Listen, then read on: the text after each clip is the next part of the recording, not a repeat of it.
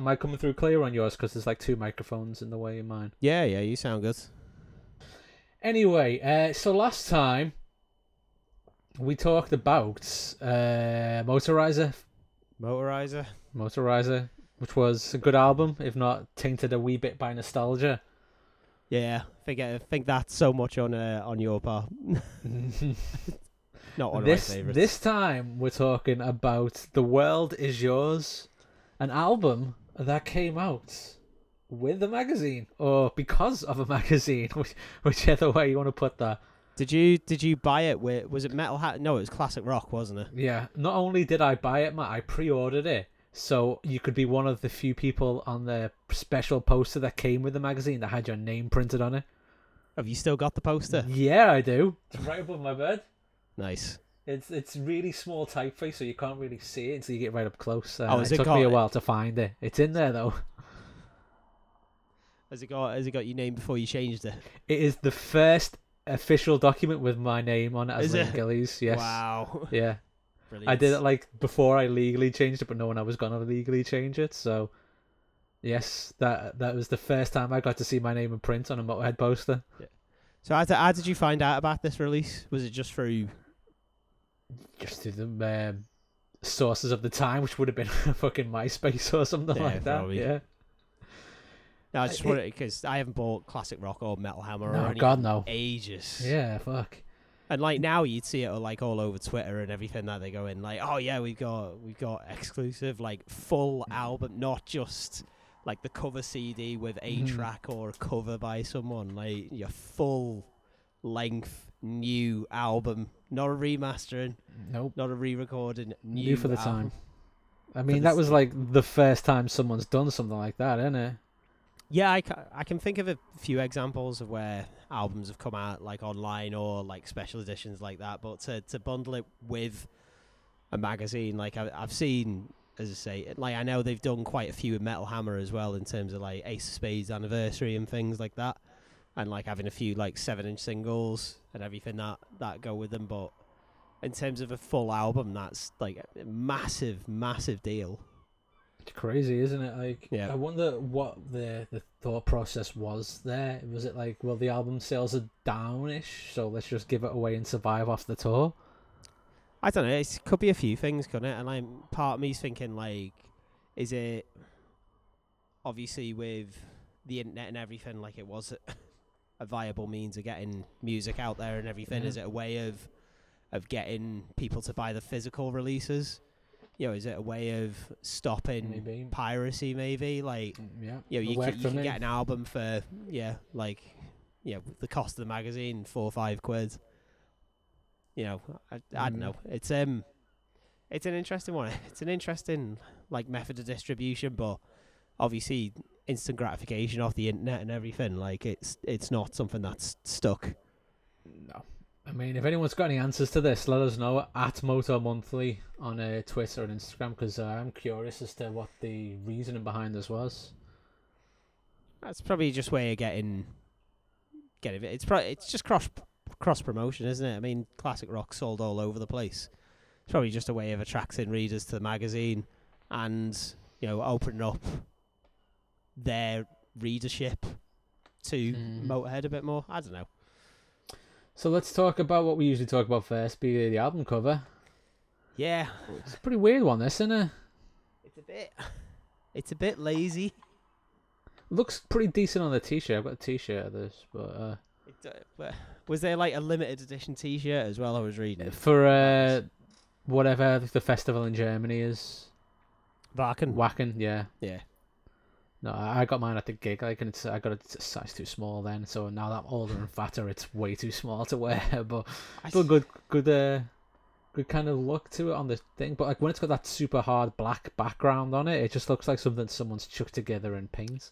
Yeah. I'm not a big fan of this cover. It's just the Motorhead's album cover just with a globe which they've put the Warpig logo on.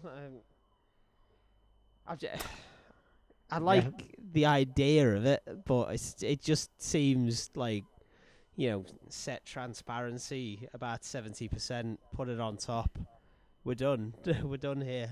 Yeah, put the world is yours font in the same font as the Motorhead logo. Done. Like, it's not like when you you come to expect like the Motorhead covers is like doing something really interesting with the Warpig logo, like Inferno and Kiss of Death, and even though it's not a great album, Snakebite Love, doing something like really interesting with the logo and everything, and seeing what you can do. And that's what I like about Motorhead albums, that you get that, and with this it's just, yeah, that'll do. Yeah, pretty much. I guess something must have been going on, man, because it's we'll just chuck the album out with a magazine in. We'll just chuck the photoshopped old logo on top of this, a new one. The stuff on the wiki about this, because by the way, I've usually been using it in the studio book for all the things we've been talking about for background.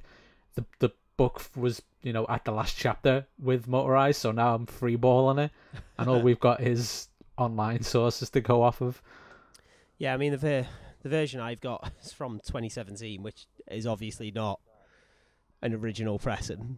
It's a reissue for obvious 2010 reasons. This came out. Yeah, so 7 years out. I think it's on a white vinyl. I think I'll have to go and check that in a minute.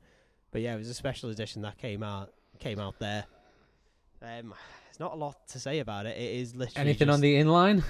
There's no inline. There's no inline. No, there's might not be official. So just for the purposes of the tape, I am showing Liam the back of the album cover, which again is just the front of the album cover. They've done a circular mask of a photo of the band and put that over the World's logo there, and track listing, producers credits, and 35 in Roman numerals because they're 35th anniversary. 35th anniversary. So, do you have any memories of this album? Any thoughts before you listen to it? Not a lot, if I'm perfectly honest.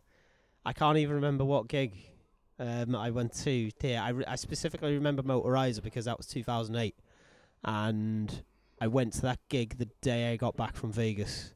Yeah. So I think I'd got back at like 8 o'clock in the morning. I'd slept the entire day and then went to the gig in the evening. I remember that. You were so fucked up. Yeah. It's jet lagged the fuck. Yeah. It was a good gig because I wasn't going to go, but it was in Liverpool. So I had no distance to travel. So yeah, it was great.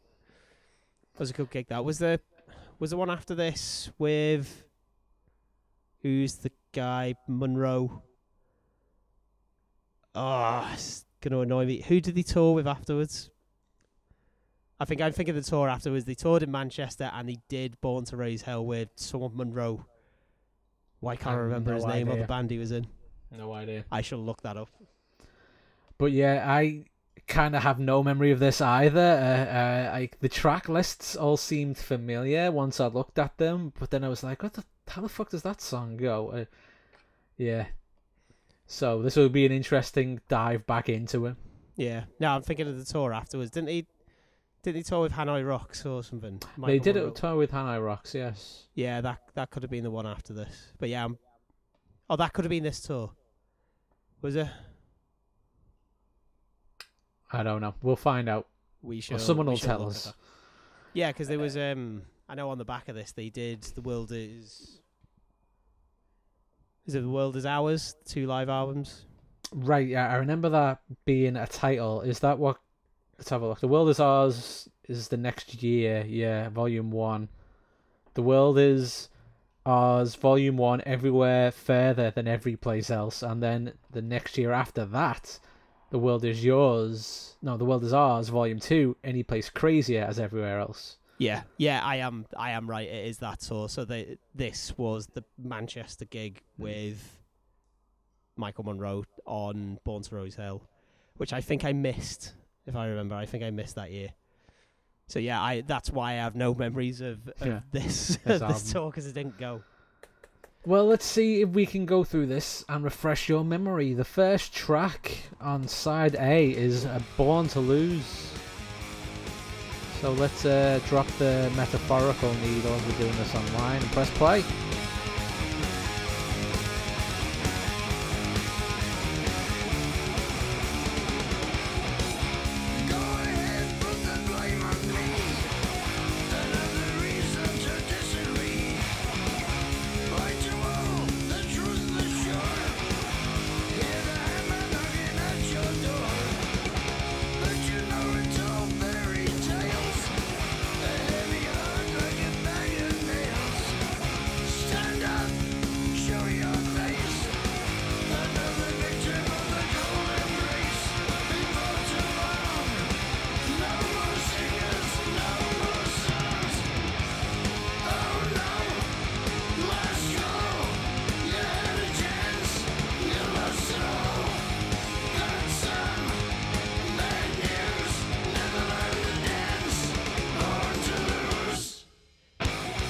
You know why I can never remember what these songs are? It's like I look at the titles and like Born to Lose, and I just start thinking of that Johnny Thunder song in my head instead.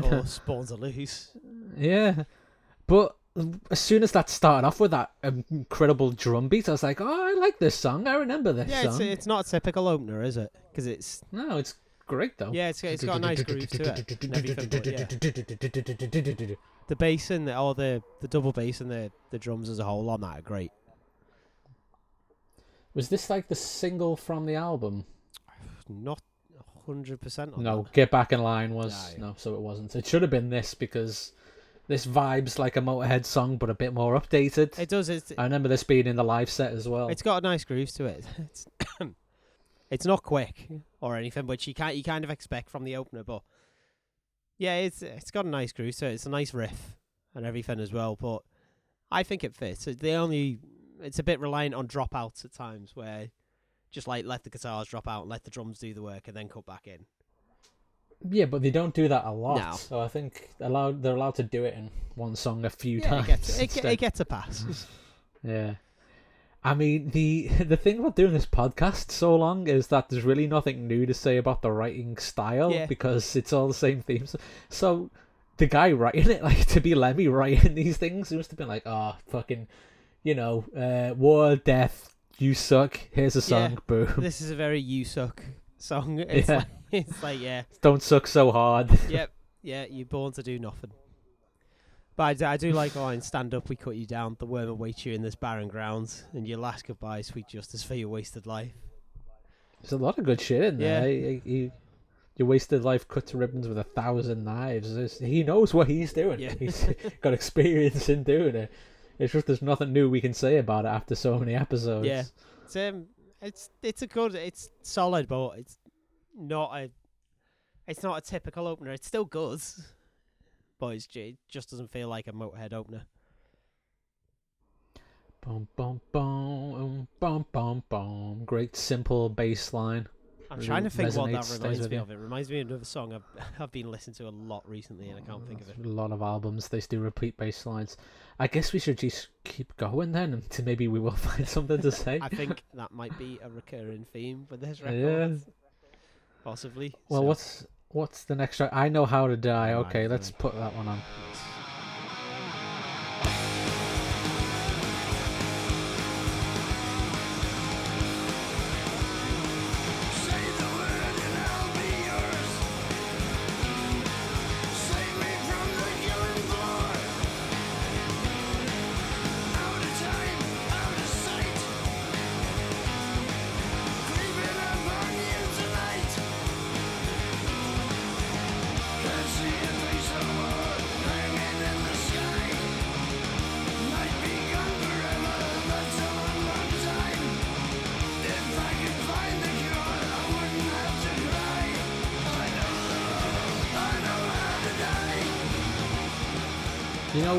On the last album, Motorized, I talked about how on Buried Alive it sounded like an epitaph because he was just purposely reusing lyrics from old songs.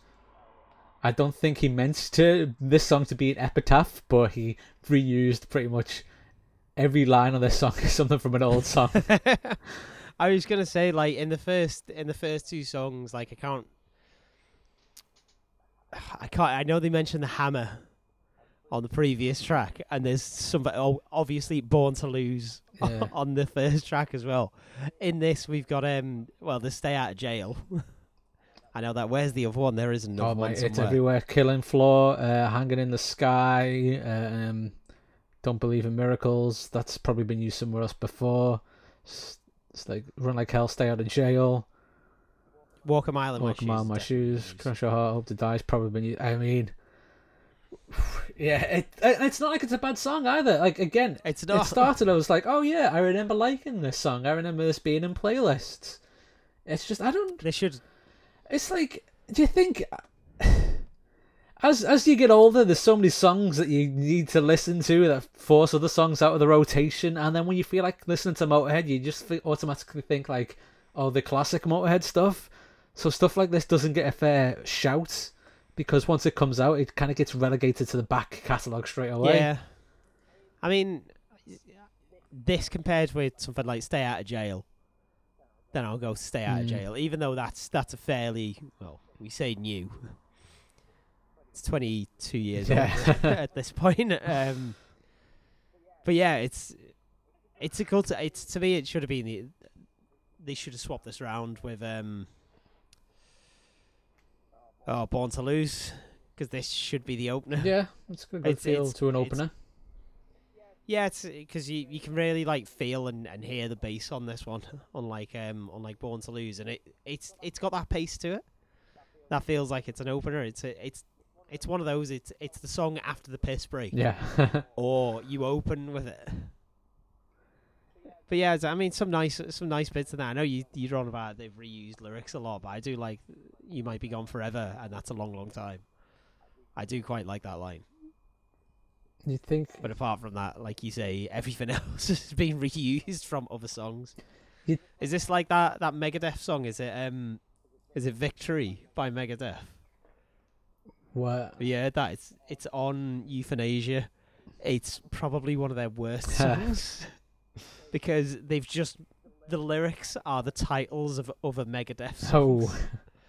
Yeah, and it's like really hard to like fit it together when you're not even willing to give yourself like an "and" or a "the" or something in there. I'll send it. Yeah, it's awful. I mean, speaking of song titles, like for an album called "The World Is Yours," you'd think it would be a bit more optimistic. What we've got so far, "Born to Lose" and "I Know How to Die," and they're all again songs about like saying "Don't be so shitty." Yeah, because I don't know if this was written. It was released after Dio's death, wasn't it? Because no, it's attributed to it's him. in part a tribute to Dio, but I think it's maybe sort of after the songs have been written. I'm not too sure. I'd have to check on the timeline for that. Dio died in several months earlier before the album came out, so not during the writing process, probably. Yeah, so, yeah. Yeah, let's keep this train rolling then, man. It's going to be a quick one today, I think. This is a thing, because I think there's more to say on things like Aftershock and Black Magic, because this is something which we'll probably get onto more like during Aftershock, but you can... With this, it feels very much like the album is archetypal, later era. Yeah, I'd agree with of that three piece. But once you get into Aftershock, I don't know what happens to Lemmy's voice in that time, but you really sort of hear him straining. Whereas with this, you could put a song off this next to something off Snakebite Love from like, probably like 12 years earlier at that point, and you wouldn't necessarily sort of hear that difference. Well, we'll talk about that when we get to Aftershock. Aftershock. But right now, let's go to track 3. Get Back in Line.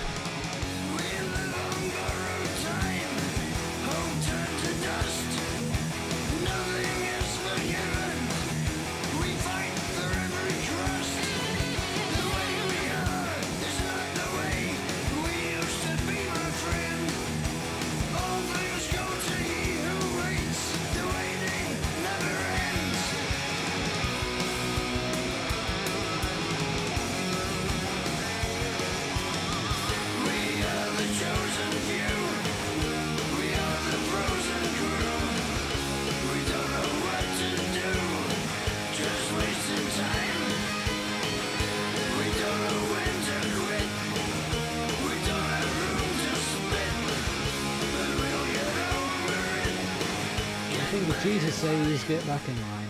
That's clearly one of those songs that was written out before it got there, because it hangs together much better than the other ones. But yeah, good stuff. I like it. It's the bluesy song on the A side and everything. It's got a good rhythm to it, but as you say, it's definitely more downer stuff after you Born to Lose, I Know How to Die, and the opener is If We Live on Borrowed Time. Hold on. Turn to dust. Ugh. Yeah. Nothing is forgiven. We fight for every crow. Yeah, it's a cool song. I like it. It's very bluesy. I love the bass on it as well. I forgot to mention in the last song we're hearing a bit more from the bass in this album. Like there's a few like fills and a few like mini solos and everything, which is nice to hear because that bass sound is just great on this. Yeah, it's really bluesy and everything. Like the message is a bit odd and a bit all over. I think it ties in with what we've been 'Cause it's having not- so far, especially lines like "All things come to he who waits, but these days most things suck." It's just about things Yeah, being I do. shitty, I do isn't like. it? Yeah, I do like the I do like the things being shitty message. But it's kind of just like it's not that punk ethic of like, Joe, well, do something about Yeah. it. It's just because it's like the message, get back in line, and like I get it's trying to sort of like provoke that reaction to be like, well, I don't want to get back in line. No, I don't want to put up with this. I disagree. I think this is just Lemmy as an old man saying, like, look, things are shitty and it's all your fault, and now I don't care because I'm too old and I'm going to be dead soon.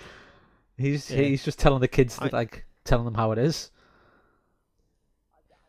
I'd like to think it's sort of the other way, trying to provoke that reaction, like coming across it from the authoritarian to say, you can't do that, get back in line. If you look at like the interviews he's doing around this time, like in the later years, he's just an old, tired, sad man, and he just sees the state of the world. He's like, well, thank God I'm not going to be around here much longer. I just thought the message was a bit all over the place though, because it's like the first verse is like, you have to fight for everything, but you have to be part of the system. And then, like, the next bit is sort of, again, it's the waiting. We're running around scared and everything. So, yeah, just stay in your place and it'll be fine. And then the last sort of verse is, like, having a bit of a poke and prod at religion. I just think the message is a bit, or it might have benefited from all being about, you have to fight for everything, get back in line, and then sort of escalating it as it goes. It's like, it doesn't matter that if you work harder or like not as hard, you're still going to be there. Do you know, like if it escalated like that rather than just sort of moving topics. If only, if only. But again, reusing stuff. So it's on parole somewhere in there. Trapped in luxury, starving on parole. We'll have to keep a tally of this. I think they might be one in every song. Yeah. Oh well. Okay. Let's keep going then. Yeah. Devil's in My Head. Again, no memory of this one. Let's see if as soon as I hear the first chord, see if it strikes anything. No. Okay. Let's see if I like it on the second one.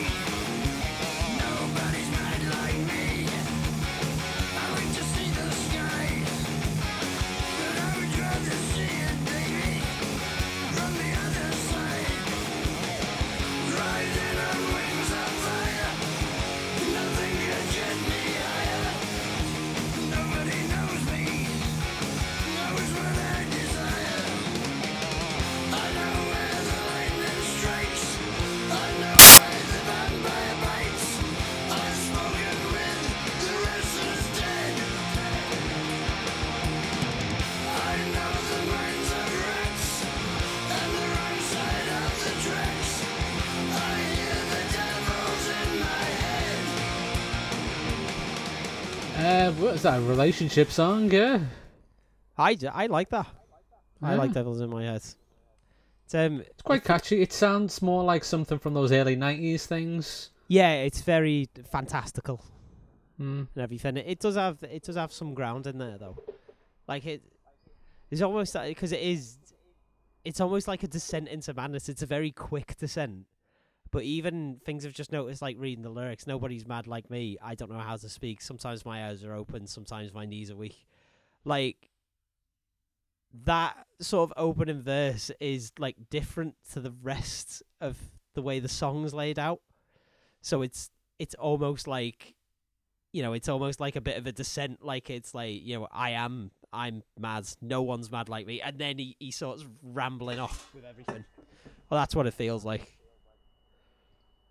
Nobody's on your side, forgotten how to scream. Sometimes your eyes are blind, sometimes you're in my dreams. It's walking the line between one of those weird, freaky, dark songs and one of the very few relationship songs. Yeah, I mean, I do like the way it sort of goes from being like quite fantastical in terms of like you get to that first verse and it's like, oh, that first chorus, I know where the lightning strikes, I know why the vampire bites, spoken with the restless dead, you know the minds of rats and everything. But by the time you get to the last chorus, it's like, I know the way to hell, I know the padded cell and everything. It's almost like it's ground in there, like he knows he's insane in like an asylum. There seems to be a theme between the few Lemmy in relationship songs, like English Rose, and like it's definitely in the later stuff where it's like him saying, I am a bit insane, so if you can live with that, that's fine, but a lot of people can't. Like, he knows he's got devils in his head, so he's just letting everyone else know. Yeah.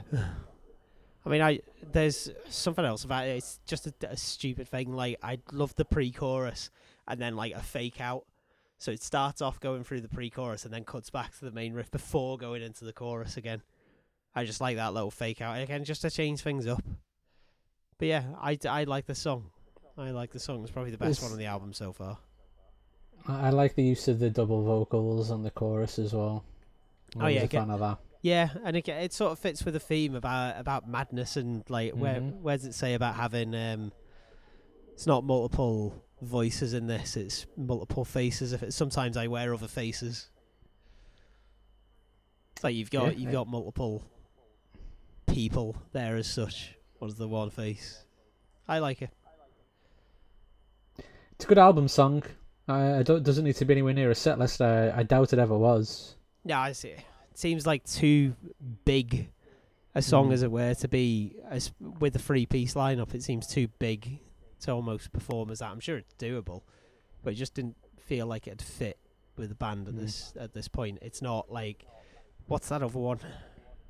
But like, there's one like, is it Angel City or something like that? Oh, Angel City, what a classic! Yeah.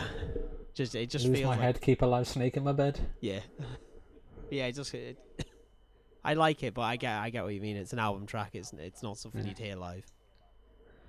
Well, let's see if Rock and Roll Music sounds like a live one, because it's got a good live song title. Rock and Roll Music, track number 5.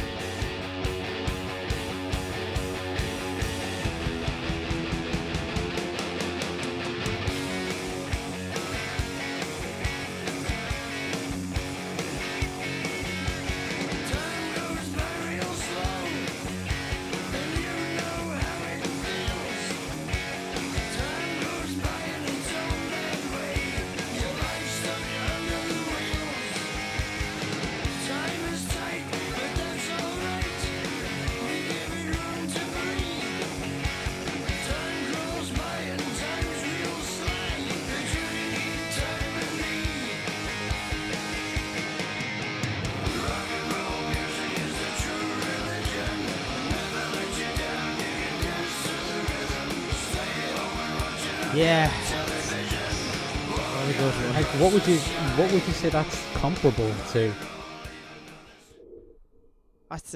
There's nothing really, is there? No, it's just a bluesy standard, isn't it? But it's just, the thing that gets me about it, it's so slow. And it's too slow. Yeah, and like, it's the fact it starts really slow, and the opening lyric is, "Time goes by real slow." You're like, oh. Just.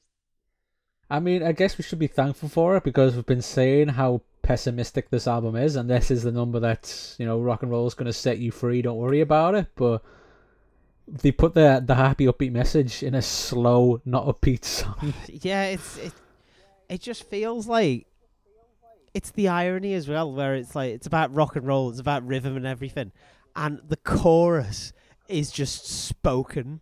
So, rock and roll music is the true religion. Never lay you down. You can dance to the rhythm, stay at home, watch it on your television, walk out across the sky. It's like, what rhythm would you dance to this? That's like Jimmy Pop-esque delivery from Bloodhound Gang, where he'll just talk really monotonously over songs instead of lyrics, and it works there. It just doesn't work. Not for a song which is like, yeah, get up and dance, and then it's just this monotonous, boring tone.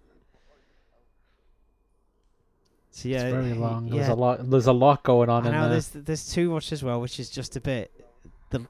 I know you saying about it's upbeat and like the lyrics, like done to reflect that, but there's some stuff which crosses that line of just like having like a wry smile to just being a lazy rhyme. Where is it? I've got a few. Rock and roll music gonna set you free. No, it's gonna knock you out of your tree. It's like, there's some other ones as well. And I get it. Make you feel real. No, make you feel good. Get some real wood. It's like, not making it to one of my playlists. No, it's not. And the breakdown as well. It feels like it's just missing. It just feels like there's not enough. Like the guitar stuff was good. It's just like it's not as good as it could have been. I'm just talking specifically about the breakdown where it just feels like it doesn't flow. Like again, it's supposed to be rock and roll and it's like rhythm and you can dance to it, and it's just not there. It feels like there's a note missing or a beat missing or something. It just really doesn't flow. It just really doesn't fit the message it's trying to convey. I can't even snip out any good lines to really say, well, it does have this as a saving grace. But the other one I've made a note of is, where is it? Rock and roll music is my religion. I don't need no miracle vision. Miracle vision. What is this? There's a bit in the first verse. It's like, stay at home, watch it on your television, walk out across the sky. It's a really weird way of saying that. Doesn't even really have an internal rhyme or anything. No. It's an album filler song, you know. It's the last one on an A side, I'm guessing, because it's track 5. I'll get the cover. It's very dark in here, so I can't actually see. Yep. Yeah.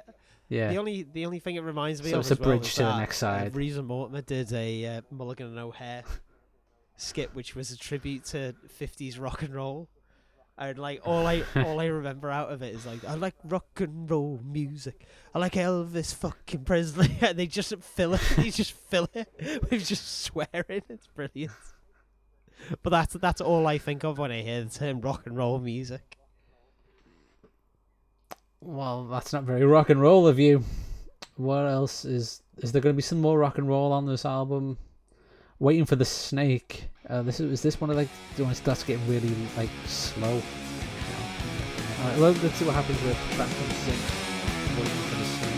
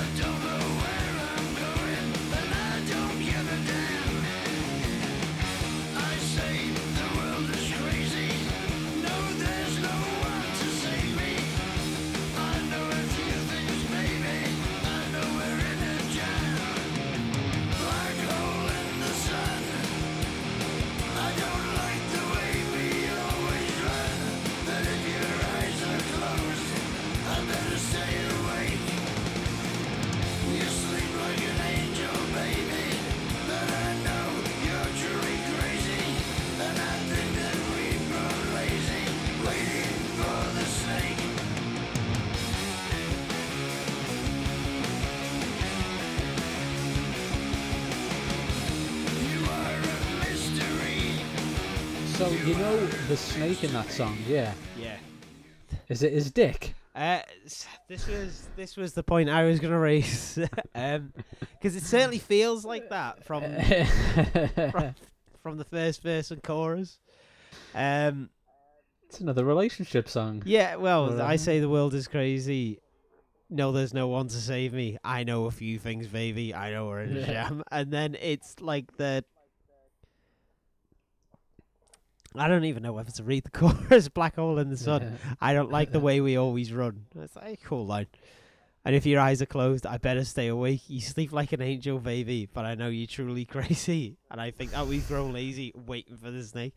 Yeah, that certainly feels like it's about his dick. Yeah.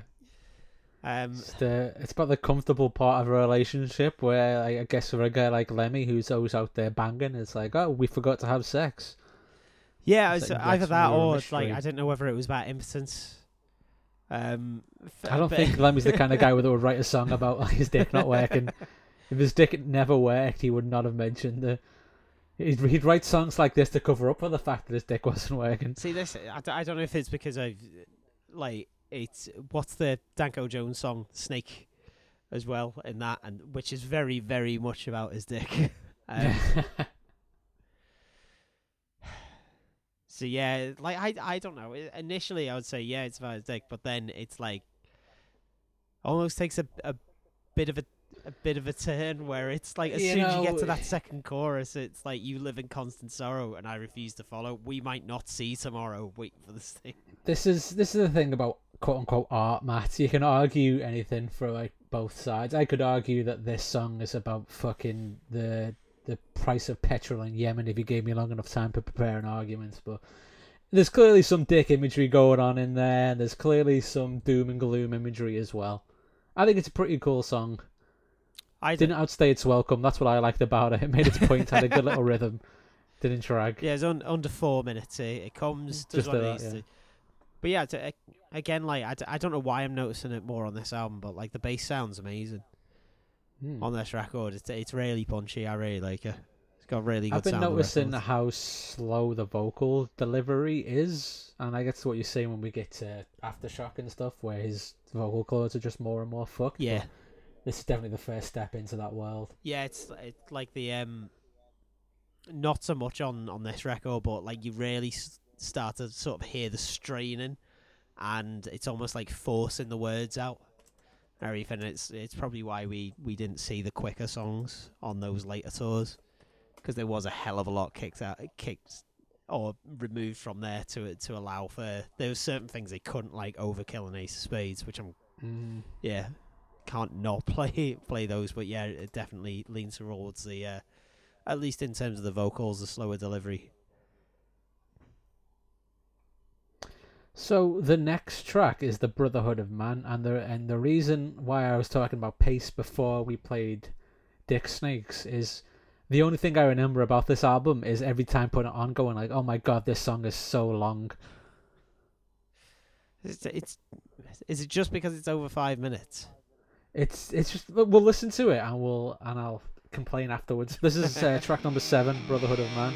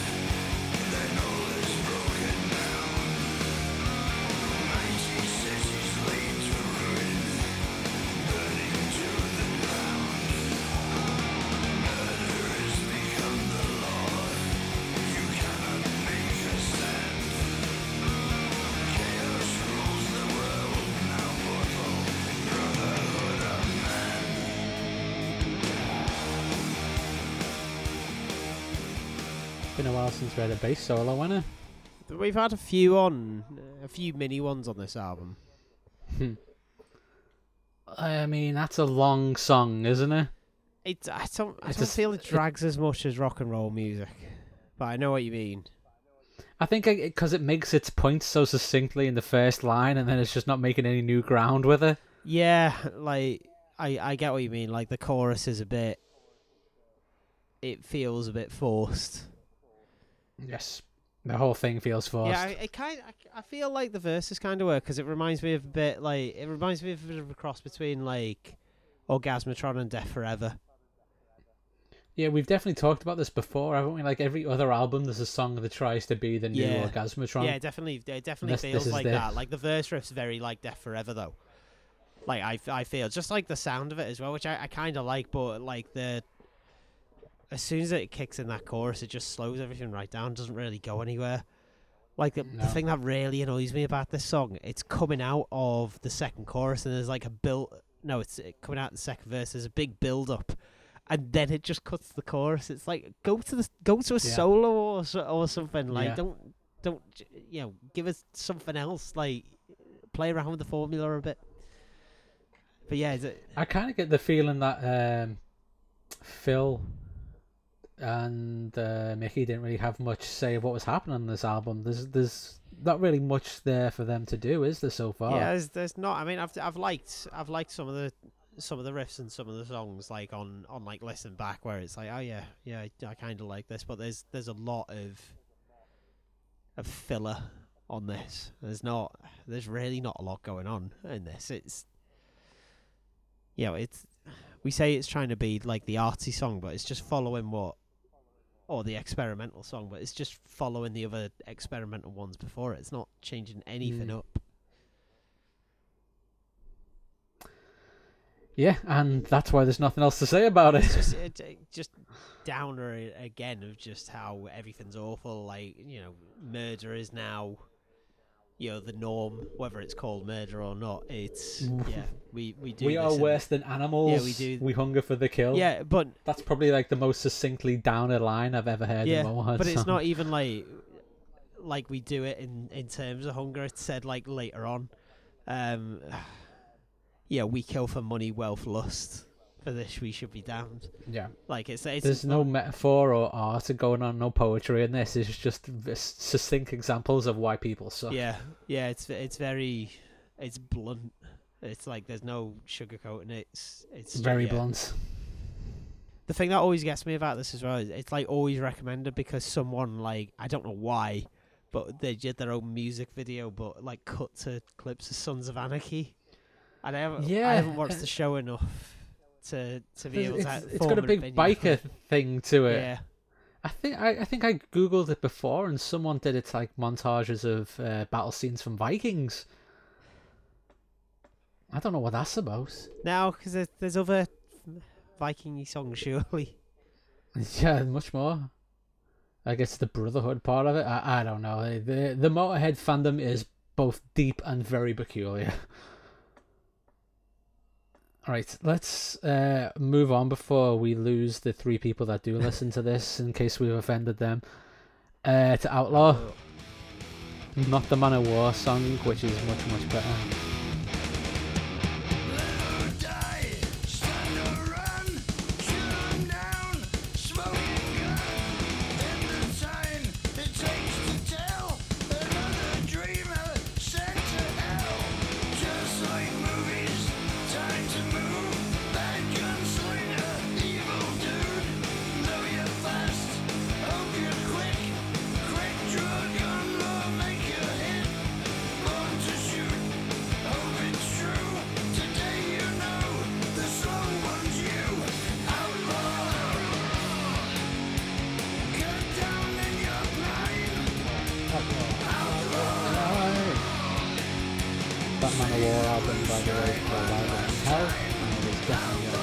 So this song is about cowboys. Well, one particular cowboy with a gun.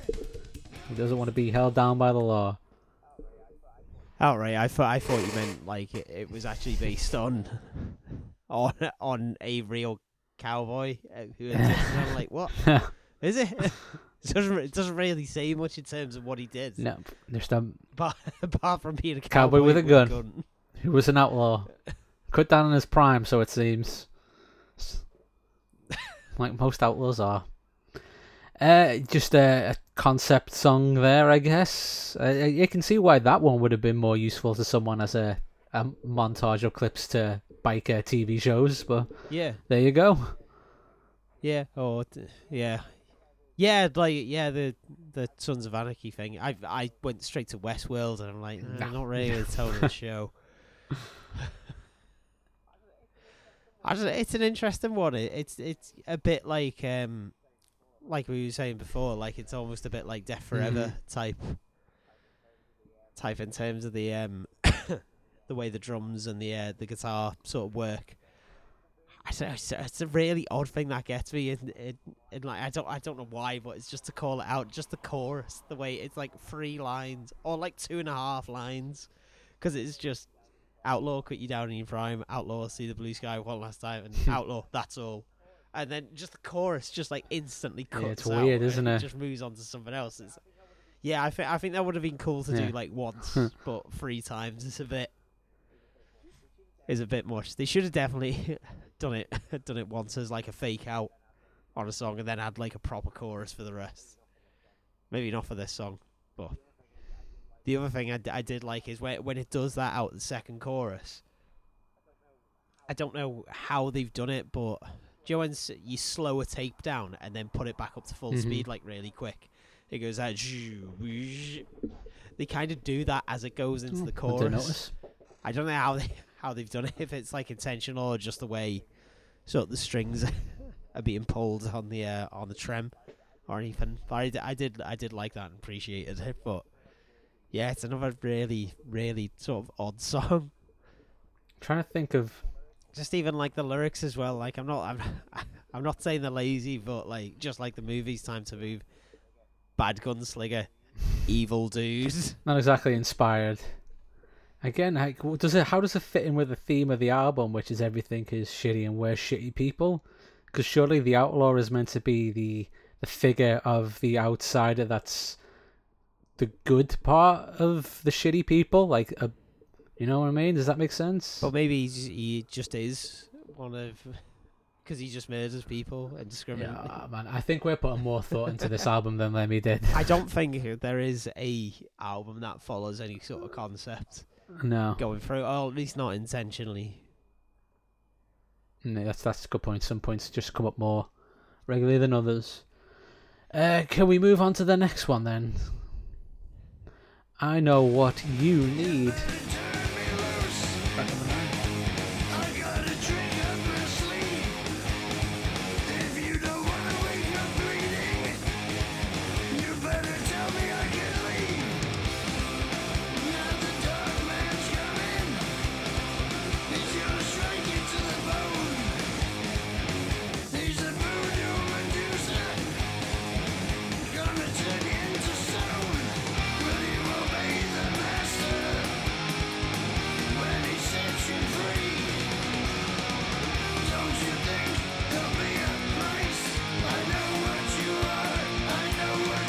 It's a good number. It's a weird place to put that on the album, I think. Yeah, it is a bit of a weird, but it feels more like an A-sidey, like fasty song. Definitely an A-side number, that one. I Know What You Are, I Know What You Need. I like that. It's a good succinct kind of thing. Oh, there's another callback to Prime Material. Will You Cry When You're Buried Alive? Like last album, Buried Alive and You're Doing Me In. Oh yeah, I didn't even notice that.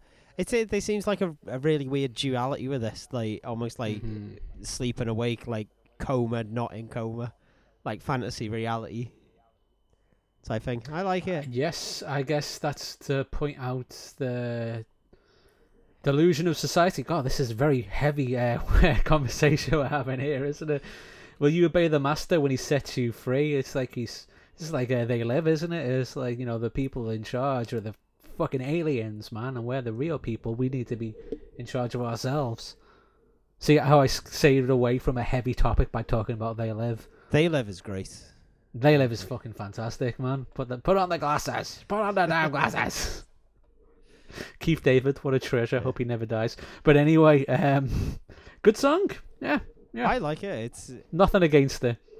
Again, I could have been like a little beat faster. Yes. Maybe bigger solo. It's really odd, like dreamlike quality to it, because it's almost like I get the impression like it's almost like someone's almost in the hospital beds or something, and now a bad man's coming, he's gonna shoot you full of holes. Like, is this like a hospital bed thing, or is it like a gurney? Like, is it an autopsy? And now here's the execution all around your bed. Are you gonna feel the axe blade when it separates your heads? Like, it's Do you know what I mean? It's a really like odd duality where I'm trying to figure out where exactly it means. I think that's the point of it, that it's ambiguous. It has really got like a different quality to the other songs on the album, which feel a bit more like grounded because they're all, as you say, very on the nose and very blunt. Yeah. It's weird. Like, if it wasn't on the A side, I would have made it the last song on the album on this side. But what do I know? I don't know if it's a closer. I like it. I need to listen to it a bit more, to be honest. Yeah, like it's. I would say that one is one that I've taken out of this as a put it in the playlist kind of number. I would put it in the playlist for more morbid curiosity, just to sort of delve deeper into it. Yeah, there is a lot to unpack there, isn't there? Well, I'm looking more now that I look at the lyrics, I see. Yeah, one of the things I have noticed on this album is like there's some of the songs seem to follow. I know we're all on about that. They follow a theme, but like this song, it's lots of questions. Can you play the jester to watch you while you sleep? Can you be sure his heart is pure? Are you dreaming or are you in a coma? How do you know for sure? And like on. Is it Born to Lose or I Know How to Die? I can't remember which one. Some of the earlier tracks are very. It's I. Like it's all of the words start, or a lot of the lines start with I, and another one, it's all we. Like I think it's I Know How to Die and Get Back in Line. I think. So it's interesting, yeah. Devil's in my head's all I. Yeah. And Get Back in Line's we. Yeah. You're very right, yeah. That's what I meant, and it's like this seems to follow like just the root of questions. It's almost like I like the way that sort of sounds. And this one's all will. Yeah. Will and can you? But yeah, a lot of the songs on this album seem to follow that kind of pattern. It's like, you know, stick with that theme. In terms of not just, you know, like war, religion, you know, it's stick with the way that works as like a vocal line and copy that and do sort of variations of it throughout. But yeah, it seems to be at least 3 songs on here that do that. It's interesting, man. It is. That's fucking interesting. I definitely go back to that one to listen to more just out of morbid curiosity rather than it's a good song, but it's not sort of one of my favourites on the album, but this may stick around in the playlist a bit longer just to hear. Bumped up that list. Yeah. Well, I don't think there's going to be as much depth to Bye Bye Bitch Bye Bye. It's a great title. So let's find out. Track number 10, last song on the album, Bye Bye Bitch Bye Bye.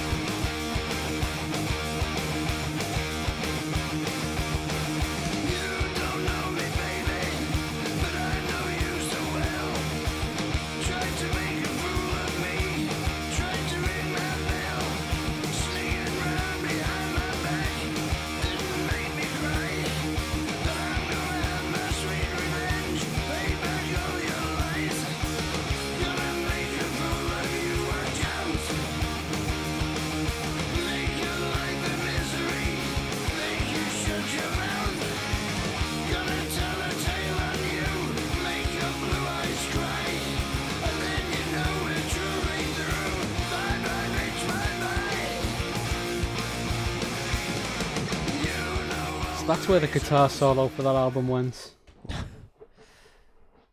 Yeah, it is quite a big one at the end, isn't it? It's good though. I do like it. It does feel like a bit of a closer as well, just in terms of the title. Like it reminds me a bit. Obviously, completely different song, but it reminds me of Die You Bastards. Yeah, I think it's a great closer as well. But yeah, the riff feels like Smiling Like a Killer. It does, yeah. Good shout. But yeah, just you can almost imagine like the honky piano over the top of it as well. Like I do like it. It's a type of song you want to close an album. Like just up on your feet, like jumping up and down, nice, fast paced, send the crowd home happy. But yeah, the only thing I would have liked is maybe like a final chorus at the end of it, because it kind of feels like the solo finishes and it's just like breakdown, end, let's go. Sure, yeah. Do you know what? I've really got nothing to add. It's okay. It just feels like a theme, and it's like it's a good song, but it's old ground that's been covered before, as you say. There's a lot, Especially in this exact album as well. yeah, it's just like reused lyrics and things, and it's Yeah. it's just reused. It's like, you know, But again, you not don't know bad. me, baby, It's but I know perfectly you so well. fine. Yeah, I could happily put this on in the background while I did something else. that's surely like the highest praise. A that high any compliment song- indeed. Yes, this album, man, like it's not a stayer, is it? Like when I was saying at the beginning about how these albums didn't get a fair shake because they were new, like you can't stand this album up against no way anything from the Bronze Age, and I wouldn't stand it up against anything from the early 2000s. Now I mean, compared to Motorizer, I've got more takeaways off this. Okay. Like Bye Bye Bitch Bye Bye, I Know What You Need, I Know How to Die, Devil's in My Head. Solid songs, and like 4 solid songs from an album like this late into a career. Not bad. Like out of 10, and like Born to Lose is okay. So you could maybe argue there's like a decent side's worth of decent songs, but none of them are memorable. No, We they're not haven't memorable at all. We haven't got like even off, you talk about like the later albums, but We Are Motorhead, it's like, oh shit, We Are Motorhead's on there. Yeah. Stay Out of Jail's on there, that's a tune. Absolute classics. And then like Inferno, like I can name like so many songs off that. That's the one with Whorehouse Blues on it. You know, that opens with Terminal Show, and In the Name of Tragedies on there. Like they played that a lot. And do you know what I mean? It's like, but now we're getting Motorizer and this. I struggle to name songs off the top of my head to go, oh yeah, that's the album with that. You know, I was looking at like some set lists from the time where this came out. So from 2011, 12, and 13, I Know How to Die is the opener, but it's the only song from this album, and there's only like Rocket and I Know How to Die from like the 2000 era stuff, to be honest. Rock Out, do you mean, or Rocket? No, Rocket. Rocket's off Another Perfect Rise. Day. Oh shit, yeah, what am I? I'm thinking about Rock Out. Out. Yeah. It's the song I covered. It's my dyslexic ass. There you go. Sorry about that. But yeah, well, there you go then. They only put one new song from the new album in those 3 years of touring. Yeah. It's not And it great. was I'll I have Know to How have a to look on, Die. is that all they played off this album then? Like ever? I'm guessing so. Like, I had it in my head that at some point they played Brotherhood of Man, and that's why I hated it, because I had to stand through it. But they would have moved on to stuff from the new album after 2011. And it's like you said, they did less fast numbers as well, so they would have opted for all slow things. We should do an episode just looking at setlist at some point. Yeah, like Setlist FM is fantastic. Yeah. I love Setlist FM, but I like how it breaks the it can break them down as well to show what albums stuff was played off. So I'm gonna have to have a look at what at the percentage of stuff from certain albums. Yeah, I don't think there's going to be a lot off this, unfortunately. Maybe like 2, maybe 3 songs, I reckon. If that, I don't think there's going to be much. I think it's going to be 1. But anyway, fucking we skip ahead 3 years to the next album after this, which is another unusual move from Motorhead than the old album a year kind of vibe they used to do, innit? But album tour. Mm-hmm. I suppose you need a break every once in a while. Especially when they were getting up there. So the next episode of Motorhead Monthly, we'll be talking about 2013 Aftershock. Nice. I think is another album that came with a magazine, isn't it? Is it? I don't know. Remember where Aftershock We will came find out. out. I do have it. I remember it was difficult to find on LP, if I remember. But I think that I've been reissued since I got it. Anyway, that's an episode of Motorhead Monthly in the bag, like I say. Oh, and fucking, I don't know if I mentioned this to you, Matt. Like, someone keeps trying to hack into the Twitter, and I'm like, why? There's nothing there. We just keep getting tagged in other people's shit. It's just like, the point of the Twitter is just to let you know when the new episode's going to be out. How do Don't you know bother me on people are Twitter. hacking it? Because I keep on getting fucking alerts saying it's like, hey, someone in Bulgaria is logged into your account. It's like, I'm not in Bulgaria. Knock that off. Change the password on it.